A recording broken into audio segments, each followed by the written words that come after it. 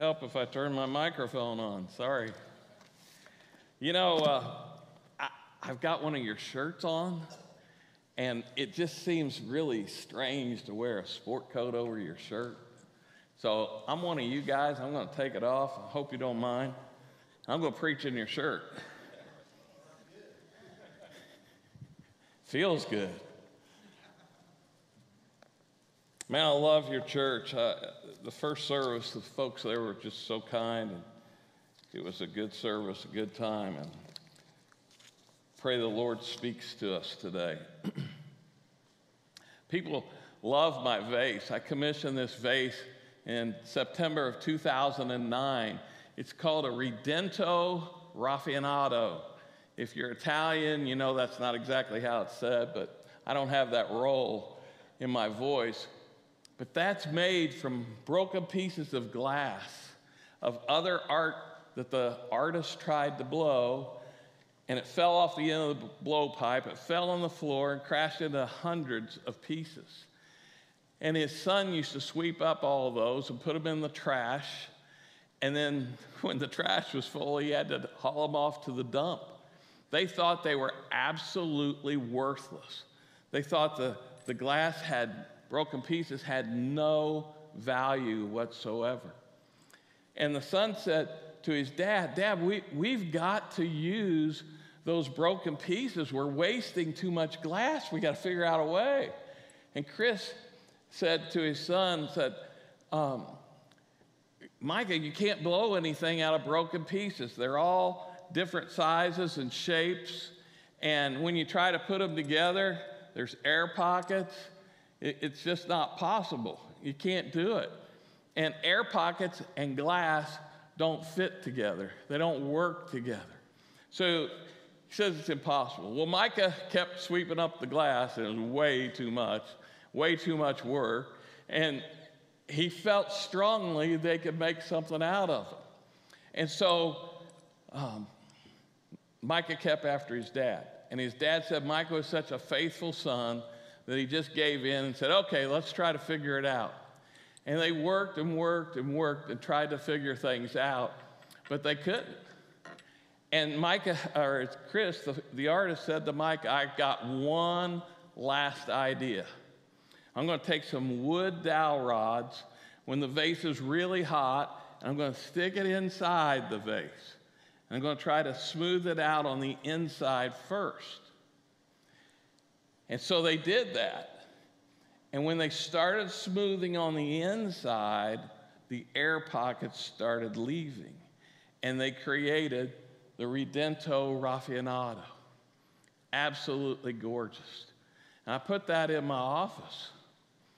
And I used it at the bank to share with every first-time visitor to my office after October 5th of 2009. And over 2,000 people heard the story of redemption through my vase. Many of them would walk over to it, and they thought it was gorgeous.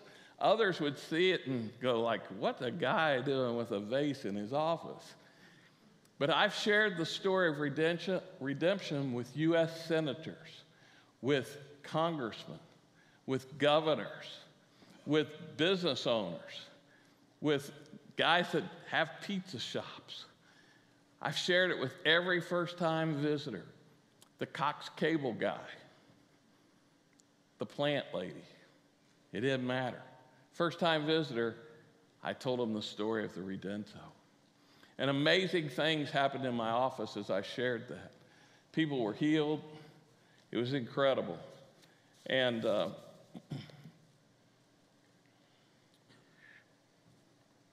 Jehuli could not figure out how to do it. He tried and tried. This vase has become the artist's #1 selling art object. President Trump's got one. One of the former vice presidents of the United States has one. And they've sold them all across this nation. It's amazing. And they're made right here in Oklahoma City. Well, today is all about our story. I'm having a little trouble with this. I'm going to stick this in my back pocket. And today I want to share my story with you. I grew up really poor. My grandmother lived right across the street from the North Fork Western Railroad yards. And we don't have railroad yards like this in Oklahoma. This thing was really deep, really wide. And her front porch looked out on over a dozen tracks or more. And every night they would build massive coal trains, and they'd bang the cars together. It sounded like an Oklahoma thunderstorm. And coal would fall off the sides. And in the morning, it looked like it had snowed, but it was black snow instead of white snow. And the coal cars were gone. They were on their way to Buffalo and to Syracuse and to Boston. And by the way, this guy's from near Boston. And Baltimore and New York City and Washington, D.C. And they used that coal to power their generation plants to create electricity.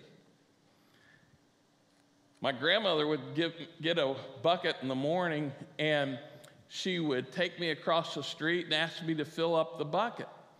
And I did, and we took it back across the street. We put it in the coal bin in her basement, and she gave me a nickel, and I went down the street and bought an ice-cold cream soda, a red one. Man, it was the best thing I'd ever tasted. I thought it was a game. I thought it was fun. But years later, when I got older, I noticed she was burning that coal in her coal-burning fireplace, the only source of heat she had in the entire house in those frigid Ohio winters. We were poor. You think Ohio's not cold? I could show you a picture of my mother ice skating on the Ohio River.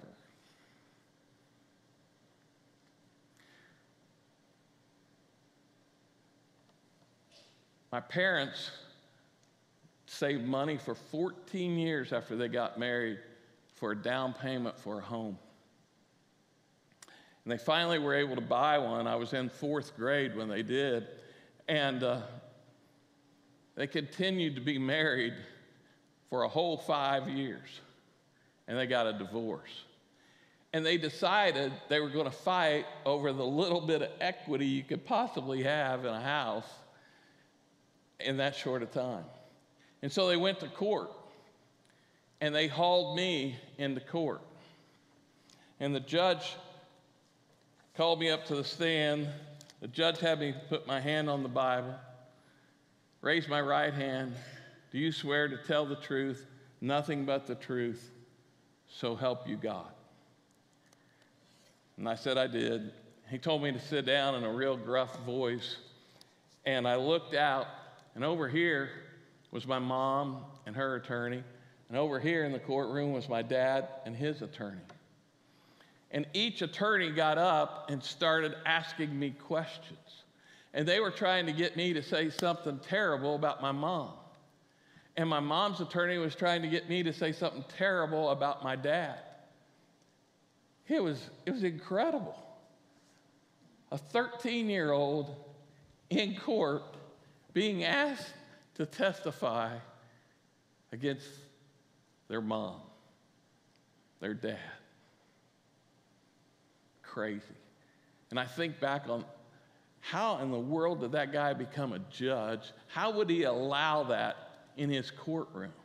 And then I think about those attorneys, and I don't want to offend any attorney in here. Some of my best friends in life are attorneys.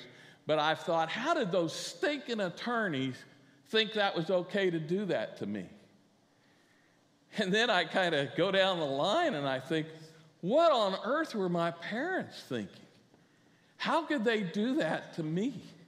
A 13-year-old, their son. My wife and I have 6 kids. We've got 17 grandkids. I can't imagine doing that to them. And I finally concluded that my parents hated each other more than they loved me. And that was devastating. That hurt.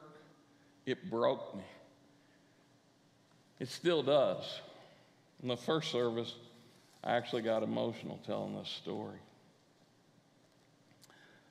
God says in Psalms 34:18, the Lord is close to the brokenhearted and saves those who are crushed in the spirit. I was crushed in the spirit. Praise God, he heals that kind of brokenness. Well, I started working at 14. Could have added this to your list. I started working at a grocery store. And I liked working. And I hated school with a passion. Sorry, teachers. But, you know, President Bush and I think we're pretty close to the same age. I was the precursor to the program he started. I think he and I have a lot of things in common. You'll see in a minute, maybe, if you haven't already. And he started that program, No Kid Left Behind. Well, that was me. I just figured out, hey, if I endeared myself to the teachers, they'd pass me. No problem. I get passed every year. Just be kind to the teacher. You get passed, you don't have to learn anything. And it worked for me. Really did. And then, you know, when you get to high school and you're in your junior, senior year, you're supposed to take the ACT test. And so I took the ACT test. And all my friends did too. And a few weeks later, we're sitting in the cafeteria having lunch, and everybody starts talking about the scores they got on their ACT test. And some guy that plays basketball, he says, I got 23. And the baseball player said, I got 19. and some girl says, well, I got a 32. And then some football player says, well, hey, I got 29. And then this girl, it's always the girl in every crowd, she says, well, I got a 36. I'm like, you know, of course it's the girls that always get the best grades. And then I'm not saying anything. I'm just eating my lunch. And they said, well, Ross, what'd you get? And I said, I got a 9. And everybody started laughing. And the bell went off, and we had to go to class. And it was the best bell ever because I really did get a 9. It's the truth. And it was a long walk to that classroom. I got in the mail a piece of paper that said, you got a 9. You got no chance.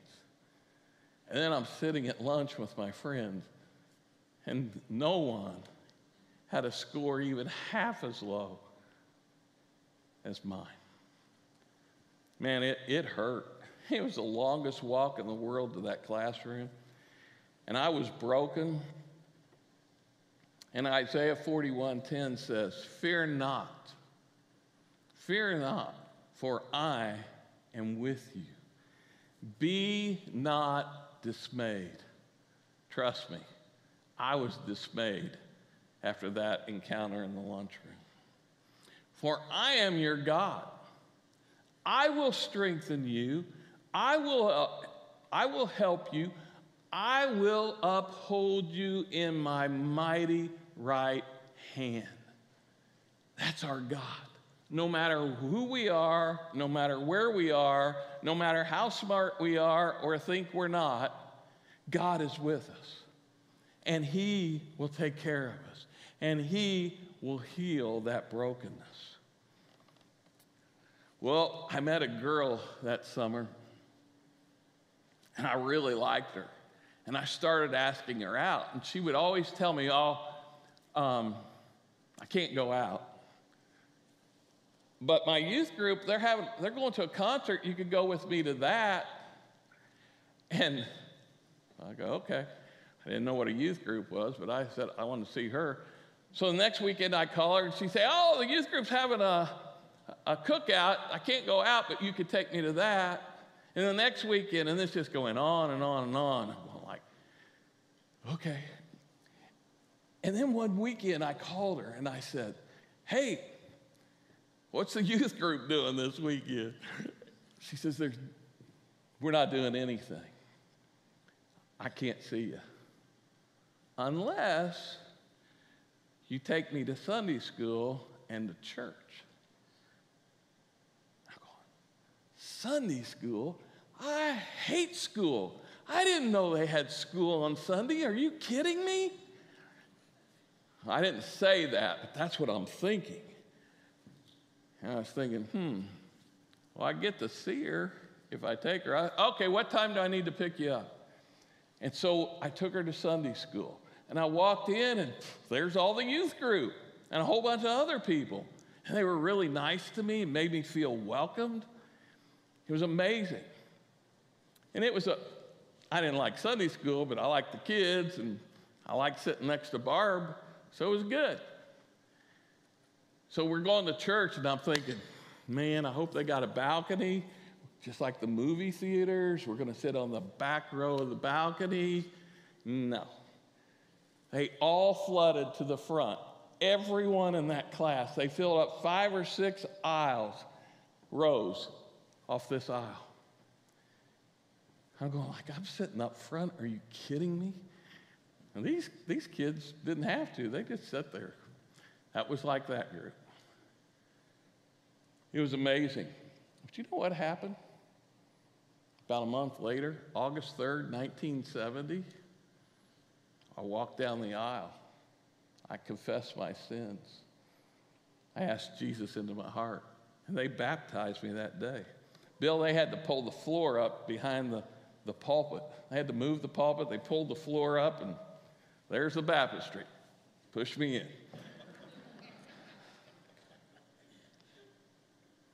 I'll tell you, it was amazing. And the pastor took a liking to me. Couldn't believe it. And he says to me, he says, hey, I want you to preach in 33 days. I'm going to get 4 of you young men, and I want you to preach on church on that Sunday. It was Labor Day weekend. Duh, nobody's going to be there. It doesn't matter. And so no matter how bad you do, but he said, I'll help you write your sermon. I'll coach you on how to do it. And I preached my first sermon 33 days after I became a Christian. You know, there's a Bible verse, my favorite passage of Scripture, my Scripture, is Jeremiah 1, 4 through 12. And it's where Jeremiah goes, whoa, wait a minute, Lord, I'm too young to do that. And he says, no, don't say that to me. I'm going to touch your lips and put my words in your mouth and send you where I want to send you, and you'll speak what I want you to speak. So there you go. And then he decides to take me to Cincinnati Bible Seminary. Ask your mom if I can take you there. You got to get permission. I thought we were going to go see the Reds game. I didn't know what Cincinnati Bible Seminary was. But he got me enrolled in college with a 9 on my ACT test.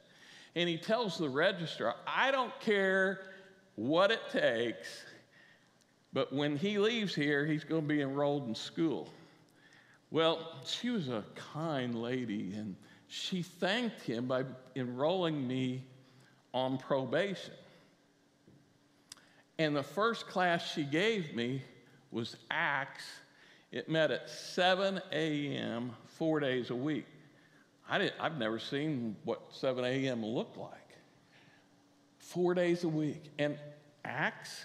Wait a minute. I'm not like Bob's daughter. I can't sing. I can't dance. I can't memorize verses. I don't have a chance of being an actor. She shakes her head and she says, if you're going to college here, you'll take that class. It's the book of Acts, and you need it. I didn't know about the book of Acts. Good grief. Okay. So I went to school. And by the way, I'm proud to say I stayed on probation all 4 years. Never got off of it. I had to work my way through college. And I saw something up on the bulletin board about testing deodorant. And I yanked the whole thing down because I wanted to get that job so nobody else could get it. I was real Christian in those days. And so I go to work for Procter & Gamble, being their guinea pig. And I'm going to tell you the advertising slogan. If you know what it is, what the product name is, I want you to call it out. I got a little surprise for you if you know it. You ready? Here's the advertising slogan. You ready? Strong enough for a man, gentle enough for a lady. Who said something over here? What'd you say? I can't hear you. Yeah, but what's the product? Secret? Did you say that earlier?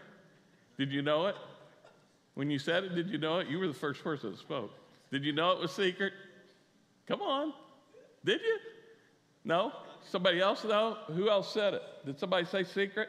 You said it, sir? Come on, I got something for you. Autographed canister of secret deodorant. These armpits prove that formula. It became the best-selling deodorant for almost 30 years. Powerful armpits and the powerful product. And the only thing is they perfected that formula too fast. But while they were perfecting it, I made $10 an hour as a freshman in college in 1971. $10 an hour. Amazing. Well, when I got done there, I went to work for the Federal Reserve Bank. Continuing to work my way through school, I worked there for 3.5 years, and I got 3 promotions. I like banking. And every time you got a promotion, you got a pay raise. And every year you got a pay raise. It was great. And but I went to school 4 days a week. I worked 6 days a week. And then I had a youth ministry, too, on Saturday afternoons and Sundays. It was hard. And I was tired, and I wanted to quit all the time. You know, it didn't go well at school, like I told you, but I really excelled at work. When I got out of Bible college, I went in the ministry. I was in the ministry for about 5 years. I started a church in El Reno. We bought land. We built a building. We got up to 200 people in the church. We were baptizing in Lake El Reno constantly. Lake El Reno, it's not too good. And on the day of dedication, the guy I invited in to preach, they met with him and told him I was spending every dime. A couple months later, I was fired. I had 2 young kids, one in the hopper, and I wasn't spending every dime. Not true. They had opened a second account and moved funds into that account to make it look like we didn't have anything. And then I caught them because I looked on the endorsement, it was a different bank. They didn't know I'd worked at the Federal Reserve Bank. I had to work 3 jobs, and Christmas was approaching, and I got a job at Anthony's at night selling stuff and bagging it up for people for Christmas presents, and the very people that fired me came in there, and I made sale after sale to those people. I wanted to lash out, but I knew I couldn't. Not just because I worked there, but because that wouldn't be what Jesus wanted. But I can tell you, that whole experience broke me. It hurt. But Psalm 73:26 says, "My flesh and my heart may fail, but God is the strength of my heart and my portion forever." That's our God. I didn't know what to do. I was working 3 lousy jobs, and I wasn't getting ahead. And I sold my antique dining room set that my wife's mother had given us to make a house payment. And then I sold my wedding ring the next month to make a house payment. And then I remembered, hey, you don't have to be smart to be a banker. So I went back into banking. And God blessed me. And in 7 years, I became the youngest president of a bank in Oklahoma at that time. Who would have figured a guy with a Bible college education could be a banker and become president of one? Unbelievable. And I felt like I was on my way. I was so excited. I was making more money. It was amazing. And everything was great. And then, boom, another divorce. My divorce. My failure. And I was broken. It was terrible. There's not a birthday that happens that you're not reminded of your divorce. Not a school play, not a school sporting event. You're not reminded of your divorce. There's not a birthday or a birth of a grandchild that you're not reminded of your failure. Even the funeral of your mother, you're reminded of your failure. I thought I was damaged goods. I thought I was worthless. I was guilt-ridden, and I felt like one of these worthless pieces of glass that just needed to be swept up and hauled off to the dump and thrown away forever. I was hurt. I was broken. But Psalms 147:3 says, He heals the brokenhearted. He binds up our wounds. That's what God does. That's what God does, and He did that in my life.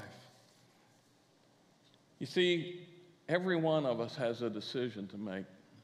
We can live captive to our brokenness and let it rule and reign over our lives, or we can decide to give it to the Lord and take His promise and let Him heal us and set us free of all that pain, all that hurt, all that guilt, all that feeling of worthlessness. A lot of people don't really understand that Jesus knows your brokenness. He truly was broken. We seldom really understand that. But I want to read a few words to you from the book of Mark, the 14th chapter. These are words said about Jesus by the disciples, and these are Jesus' own words. You tell me if He's broken. It says, Jesus was deeply distressed. It says, He was troubled, overwhelmed with sorrow to the point of death. He fell to the ground under the pressure and weight of being broken. And he said, if possible, the hour might pass from him. And he reaches out to God and he says, Abba, Father, everything's possible for you. He first pleads and says, let this move from me. And then he says to God, everything's possible. If you're here and you're broken, you've prayed that prayer, right? Over and over. Just like Jesus did. He said, Father, take this cup from me. Don't make me go through it, in other words. And he did that 3 times that night. He prayed that prayer 3 times that night. And I can tell you, in the midst of my brokenness, I've repeated those same kinds of prayers. Jesus knows exactly what it feels like to be broken. Make no mistake about that. Jesus knows.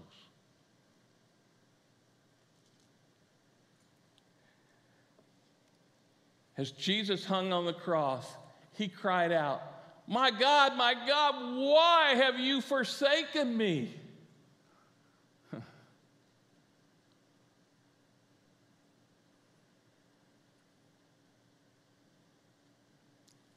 Jesus knows how you feel. Jesus knew how I felt. He's been there, and no matter how broken you are or what way you're broken, he understands brokenness. He knows. He knows how you feel. Some of you are broken here today because of a divorce. Some of you have a drug addiction. Some of you have an alcohol addiction. Some have a gaming addiction. Some of you have a porno addiction. Some of us have legal problems. Some of us have problems with our kids, and what kid doesn't have a problem with their parents, right? Some of you are worshiping idols. Some of you are in the dark hole of loneliness.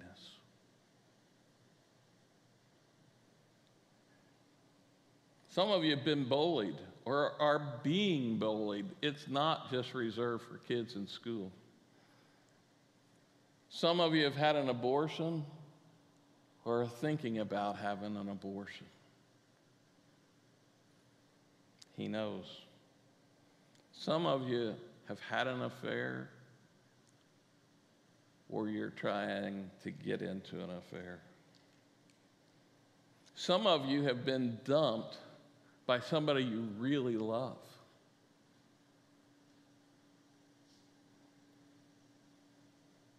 Brokenness, it's all around. And God knows firsthand what it feels like. Sometimes we just rush through Scripture and we don't really just slow down to read it and listen to what's really going on and feel what's going on. Mark the 14th chapter does a great job of that. God let his son endure the pain of brokenness, the humiliation of brokenness firsthand. He let his son, Jesus, endure the humiliation and the brokenness so he would know. And so you could see how he transformed Jesus into our Savior. So you could see the depth and width of his love. So you could see that, yeah, you might feel like these broken pieces of glass, but when combined, they make the original look far more beautiful than what it started out to be. He remolds us and remakes us into something absolutely beautiful. And now you have a story to share with other broken people and tell them what God did for you. In just a minute, the music's going to start. And that's your opportunity to come forward. If you're broken here today and you need prayer, you need to confess your brokenness to the Lord, you need the Lord to heal you, then we invite you to come forward for a time of prayer, a time of confession to the Lord, a time for you to say, Lord, I believe these scriptures that Ross shared. I'm broken, and I need you, and I need you to heal me.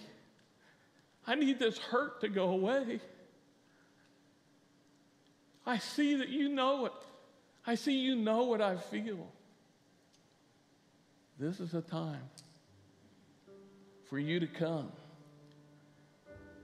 and ask him for the healing, and he can do it right here this morning. So we just ask you just to stand and come forward. Come forward and confess this to the Lord and ask him to heal your brokenness. We invite you to come now.